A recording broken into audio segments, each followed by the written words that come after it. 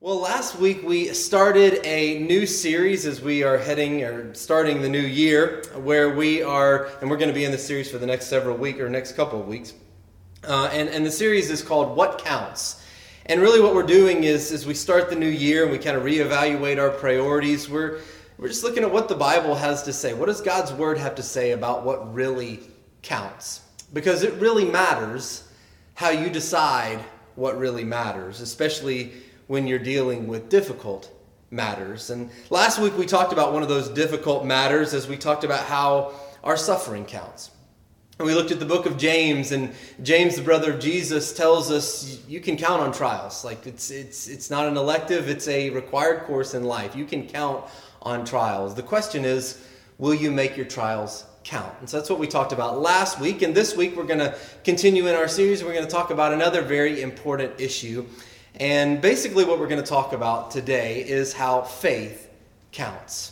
Faith counts. You know, there are few groups that are as exclusive as men who have walked on the moon.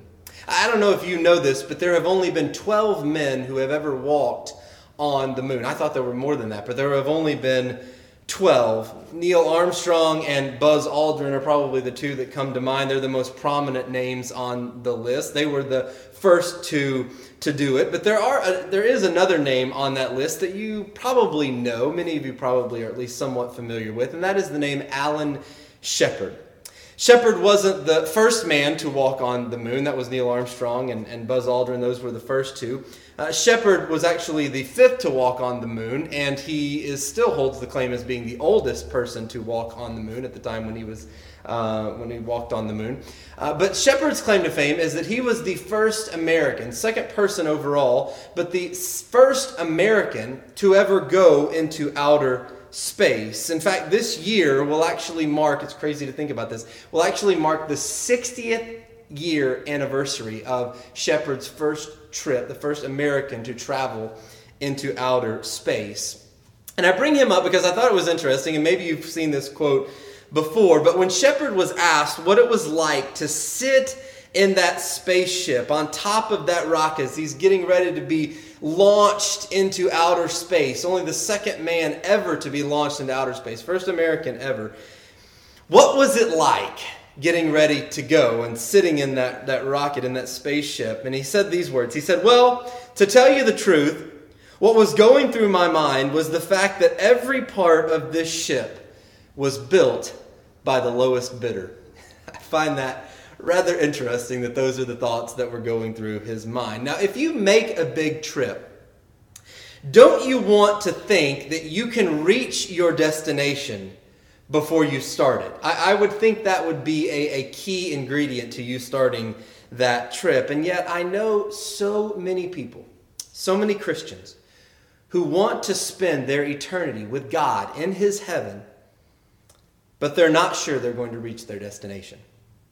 And I've heard that concern and that anxiety expressed so many times and in so many different ways, but they all basically come down to this question: can I count on my salvation? Can I count on my salvation? I've surrendered my life to Jesus Christ. I've been baptized into Him, have my sins washed away, but can I count on what I've done to reach the home that I want to reach? And the irony is that religion actually in many ways tends to promote anxiety instead of removing it. I remember growing up in the church and often hearing questions like this: if you died tonight, which, by the way, why is it always at night? And I never hear any say if you died today. If you died tonight, that's always the question. I don't know. I guess we don't want to make you fearful about nighttime. But if you died tonight, would you make it into heaven? If you died tonight, would you make it into heaven? And just think about the implication of that question. How are you, in essence, going to justify yourself in the presence of a holy and perfect God? And the anxiety exists because it implies that it all depends on what you have done. So let me try to relieve that anxiety for you. Are you ready for this? You will never do enough to get to heaven. You will never do enough to get to heaven. Does everybody feel better? Aren't you glad that you joined us today, right? You will never do enough to get to heaven, but that's okay, because what you do is not what counts. So I want to share a word with you today that I hope will relieve some burdens. And I hope it's going to take away a lot of anxiety and fill us with confidence and boldness, because I'm going to share a road with you that you can count on. But first, we need to get off the road that too many of us have been on. And that road is this. I don't want us to count on being good enough as the basis for our salvation. Don't count on being good enough as the basis for your salvations. All religions basically take the good or the be good enough road, and they give you a manual basically on how to be good enough, whether it's 10 commandments or 5 pillars or whatever it may be. They all are basically saying, this is what you have to do to justify yourself. But the be good enough road has at least 2 major roadblocks. Let me give you 2 major roadblocks. These are the main 2 roadblocks. One is that it can't truly provide assurance, because there's always going to be this nagging feeling, this nagging suspicion that I'll never be able to do enough. Now, I could be wrong, but I'm fairly certain on this next point that I'm about to make. But I'm going to assume that I'm not talking to anyone right now, that none of you listening are anyone who believes that you have done everything you should have done, and that you've done nothing that you shouldn't have done. Can we all at least agree on that, right? I think we can all agree on that. It reminds me of a story about a preacher who one time asked his congregation, does anyone here think that they have lived a perfect life? And there was one guy who actually stood up, and the preacher said, oh, you think you've been perfect, huh? And the guy said, no, I'm standing for my wife's first husband. But aside from him, none of us are perfect. And what happens as we're on the be good enough road, and we know we haven't been as good as we ought to be, is we begin to experience guilt. And so what are we going to do to compensate for that guilt? Well, that leads us to the second major roadblock of the be good enough road, because what we often do is we start to judge where other people are on the road. So that we can say, I know I haven't been as good as I should be, but at least I'm better than them. And this makes us prideful and judgmental, like the Pharisee in Luke chapter 18, who went into the temple and prayed, Lord, I thank you that I'm not like other people. So this is what happens when you get on the be good enough road, and it becomes the basis for your salvation. You deal with guilt because you know you haven't done enough, you don't do enough. And then you become proud or arrogant because you start to find people that you're better than. But here's the problem. God's standard for good enough is not the person behind you on the road. God's standard for good is his own intrinsic goodness and righteousness. That's why Jesus once told a man in Mark chapter 10, no one is good except God alone. In fact, in Isaiah chapter 64, the prophet Isaiah goes as far as to say that to compare our righteousness, when you compare our righteousness to God's righteousness, our righteousness looks like filthy rags. And Paul says in Romans chapter 3, verse 10, as the scriptures say, in other words, this is the message not just of one verse, but this is the message of the scriptures. This is the message of all of God's word. No one is righteous. Not even one.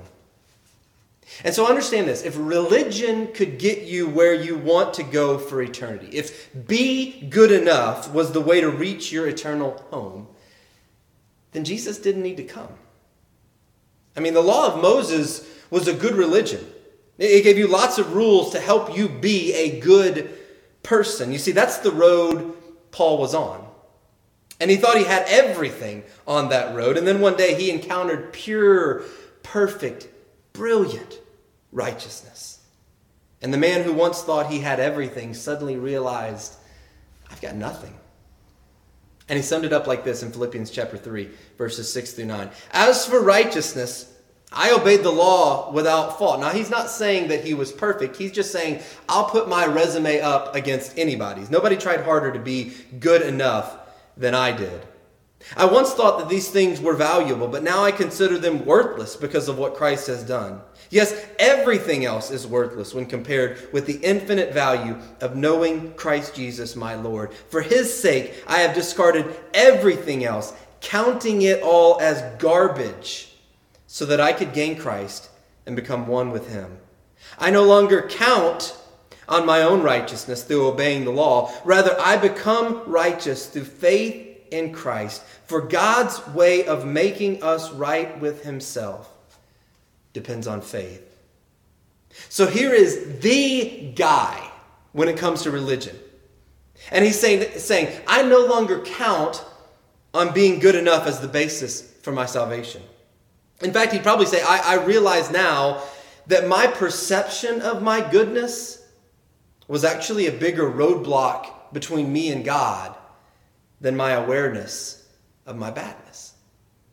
And so Paul is saying, if you want confidence, if you want assurance, then you need to learn a new way to count. So listen to what he writes in Romans chapter 4, verses 4 and 5. When people work, he says, their wages are not a gift, but something they have earned. So when you work, you earn that and you get paid for that. But people are counted as righteous, not because of their work, but because of their faith in God who forgives sinners. And Paul realized this wasn't a new road. It's not like before Jesus, people were on the be good enough road, and then Jesus came, and now we're on a new road. No, Paul realized this is the only road there has ever been, the faith road. It's always been faith that counts. And so what Paul goes on to explain to the church in Rome is that you take count of how God has always saved people. Take count of how God has always saved people. You see, in Paul's day, if you want to talk about how does God save people, you didn't go to the New Testament because there wasn't one yet. So what you did was you opened your Old Testament and you went to the book of Genesis and you talked about a guy named Abraham. Now, we're not going to go through all of Abraham's story because it's quite a lengthy story. But let me just give you some of the basics, especially as it pertains to what we're talking about today. Abraham and his wife Sarah lived in a place called Ur in the region of Mesopotamia. And at this point, he's about 75, she's about 65, and they have no kids. And at this point in their life, they didn't think that they'd ever have kids. And then God came to Abraham and he said, Abraham, I want you to move. I want you to leave everything you know and everything you have, and I want you to go to a place that I will show you. And then God made this crazy, audacious promise. He said this, and I, Abraham, and I am going to give you and Sarah a son, and from his seed, the rest of the world is going to be blessed. So what did Abraham and Sarah do? They went. And they got to this new land, and they lived there for over 10 years, and still no baby. And at this point, they're way past the point of even remotely believing they can have a baby. And so one night, Abraham says to God, I guess I misunderstood. I thought you said son, but maybe what you really said was heir, right? And I've got this really good servant, and so I'll just adopt him and make him my heir, and then through him I can become a father of many nations. And God said to Abraham, let's step outside. And he said, Abraham, look up at the sky, filled with stars. Can you count the stars? And then God said, Abraham, from your own body will come a son, and from his children will be more descendants than you can count.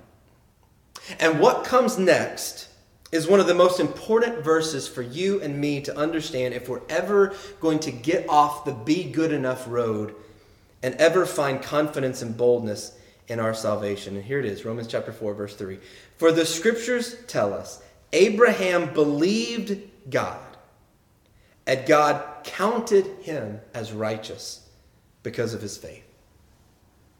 He was counted as righteous, not because of what he did, but because he believed God. He didn't just believe in God. No, he believed God. When God told that old man, you will be a dad and a boy will come from your body and from Sarah's body, he believed God. That word believe in the Hebrew is actually where we get the English word amen.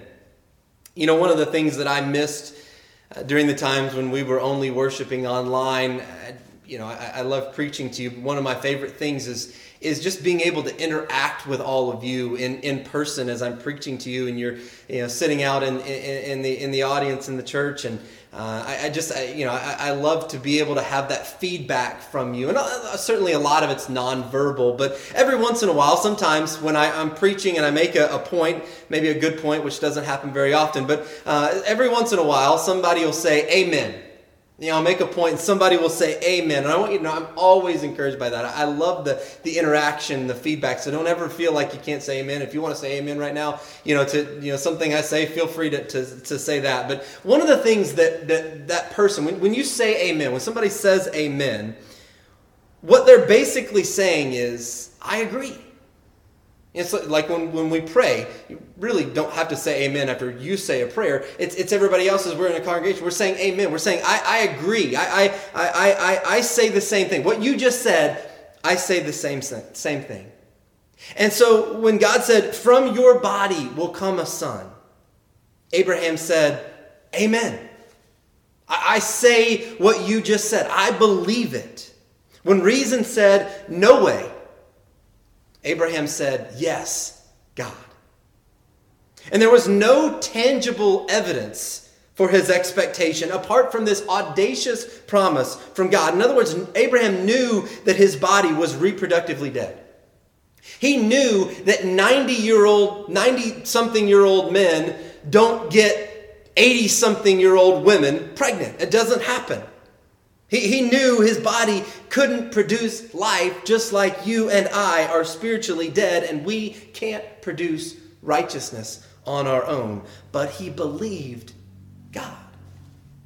And out of that belief, he and Sarah started acting consistently with the confidence that God will keep his promise. And so Paul tells the rest of the story. Romans chapter 4, verse 18 through 24 says this: even when there was no hope, no reason for hope, Abraham kept hoping, believing that he would become the father of many nations. For God had said to him, that's how many descendants you will have. And Abraham's faith did not weaken, even though at about 100 years of age, he figured his body was as good as dead, and so was Sarah's womb. But he never wavered in believing God's promise. In fact, his faith grew stronger, and in this he brought glory to God. He was fully convinced that God is able to do whatever he promises. And because of Abraham's faith, God counted him as righteous. And when God counted him as righteous, it wasn't just for Abraham's benefit. It was recorded for our benefit too, assuring us that God will also count us as righteous if we believe in him, the one who raised Jesus our Lord from the dead. Now, Paul is not saying that Abraham was saved because of his faith. That'd still be the good enough road. He wasn't saved because of his faith. He was saved by his faith. In other words, it's not his faith. It's not that his faith was good enough. It's that he trusted in a God who is perfectly good. I mentioned this last week, but that word count comes from the Greek world of accounting. Now, I'm no Dave Ramsey, but I do know at least one thing when it comes to accounting that I think all of us can grasp, including myself. When you track your finances, you basically have a ledger. And it basically has two columns. And so on one side you have the credit column where you put your assets and all of your gains. And then on the other side you have your debit column where you keep track of your losses and your debts. So Paul says, when you say amen to God, when you hear the news that what God has done in Jesus Christ, dying for your sins and being raised to life, and you say amen to that, and you believe that, and you are baptized into Jesus Christ, God is going to take the righteousness of Jesus, and he's going to put it on the credit side of your ledger. And then all of that junk on the debit side is going to get erased by blood. Now that's a road that you can count on to get you where you want to go. So don't count on being good enough as the basis for your salvation. It's not about your goodness, but instead, count on Christ's goodness being credited to you as the basis for your salvation. You see, the good news is not that we can be saved. Every religion teaches that you can be saved and gives you a manual on how you can build a good enough road. That's not good news.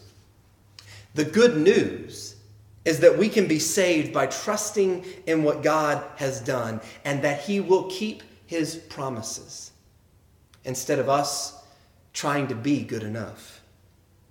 We don't reach God by being good. God reaches us through the goodness of Jesus. Look at it one more time from a different translation. Verses 22 through 24 of Romans 4. This is why it was credited to him, same word as count, it was credited to him as righteousness. The words, it was credited to him, were not written for him alone, but also for us, to whom God will credit righteousness. For us who believe in him who raised Jesus our Lord from the dead. You see, salvation is more than just forgiveness. Now let me be clear, salvation certainly is forgiveness.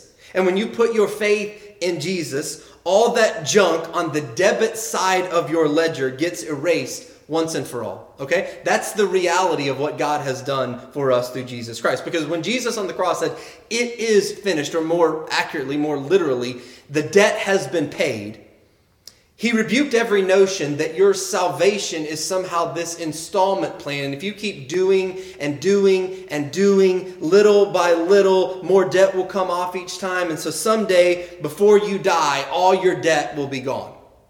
That's not what happens. You are forgiven. Jesus Christ died for your sins. And when you say amen to that and you give your life to Jesus Christ and you are baptized into Him, you are forgiven and your debt side is erased by blood. But salvation is more than that. It's more than forgiveness. It's also being given. It's not just your debt side being erased. It's also being given Christ's perfect record. I mean, what did Paul say? When we believe, we are credited with righteousness. In other words, Jesus not only died the death that we should have died, but Jesus also lived the life that we should have lived.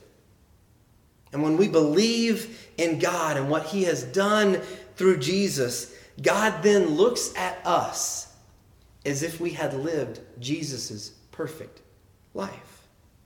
God sees goodness in us, not because of our goodness, but because He sees us in His good Son. There's a story about Abraham Lincoln. He was out one day in the country walking into town, and a wagon came along, and Lincoln stopped the wagon and he asked the driver, "Would you be so kind as to take my overcoat into town for me?" And the driver said, "Well, I'd be happy to, but how are you going to get it back?" And Lincoln replied, "That's easy. I intend to stay inside my coat. And I have confidence that I'm going to get to the place I want to go because I'm going to stay inside. I'm going to be clothed in the righteousness of Jesus." As Galatians chapter 3, verse 27 says, "So in Jesus Christ you are all children of God through faith. For all of you who were baptized into Christ have clothed yourselves with Christ." And this is so important for us because for so many of us, we know intellectually, okay, I know I've been forgiven of my sins. But then we think, but I just haven't done enough. I haven't, I haven't read my Bible enough. I haven't loved people as well as I should have. I haven't given at every opportunity. I haven't shared my faith. I haven't served at every chance that I had. And it's easy to live in this awful place of guilt and shame and distress of, I know I'm forgiven, but I haven't done enough. And that's why I think it's so important for us to understand that our salvation isn't just our junk being erased by blood, but that we are also credited with the righteousness of Jesus. And all this is possible because of God and the promise that he made. Paul says this in 2 Corinthians chapter 5 and verses 18 and 19 say, all this is from God who reconciled us to himself through Christ and gave us the ministry of reconciliation. That God was reconciling the world to himself in Christ, not counting people's sins against them. And then verse 21, God made him who had no sin to be sin for us, so that in him we might become the righteousness of God. This is what God did. God said, I promise that Jesus died the death you should have died, and you will be forgiven. I promise that Jesus lived the life you should have lived, and you'll receive credit for it. I promise. This is not a road built by the lowest bidder. This is a salvation that you can count on. But here's the deal. The enemy knows the truth of what I'm preaching better than you and I do.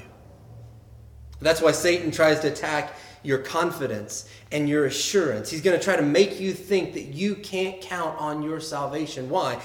Because while he cannot steal your salvation, because that's up to God and God keeps his promises, what he can do, though, is steal your joy and your assurance so that you become a timid, weak believer who never witnesses, never shares your faith, because you're not even sure yourself. So when that happens, and the devil tries to lie and insinuate, do what Abraham did. Believe God. I know it's simple, but just try it. Believe God.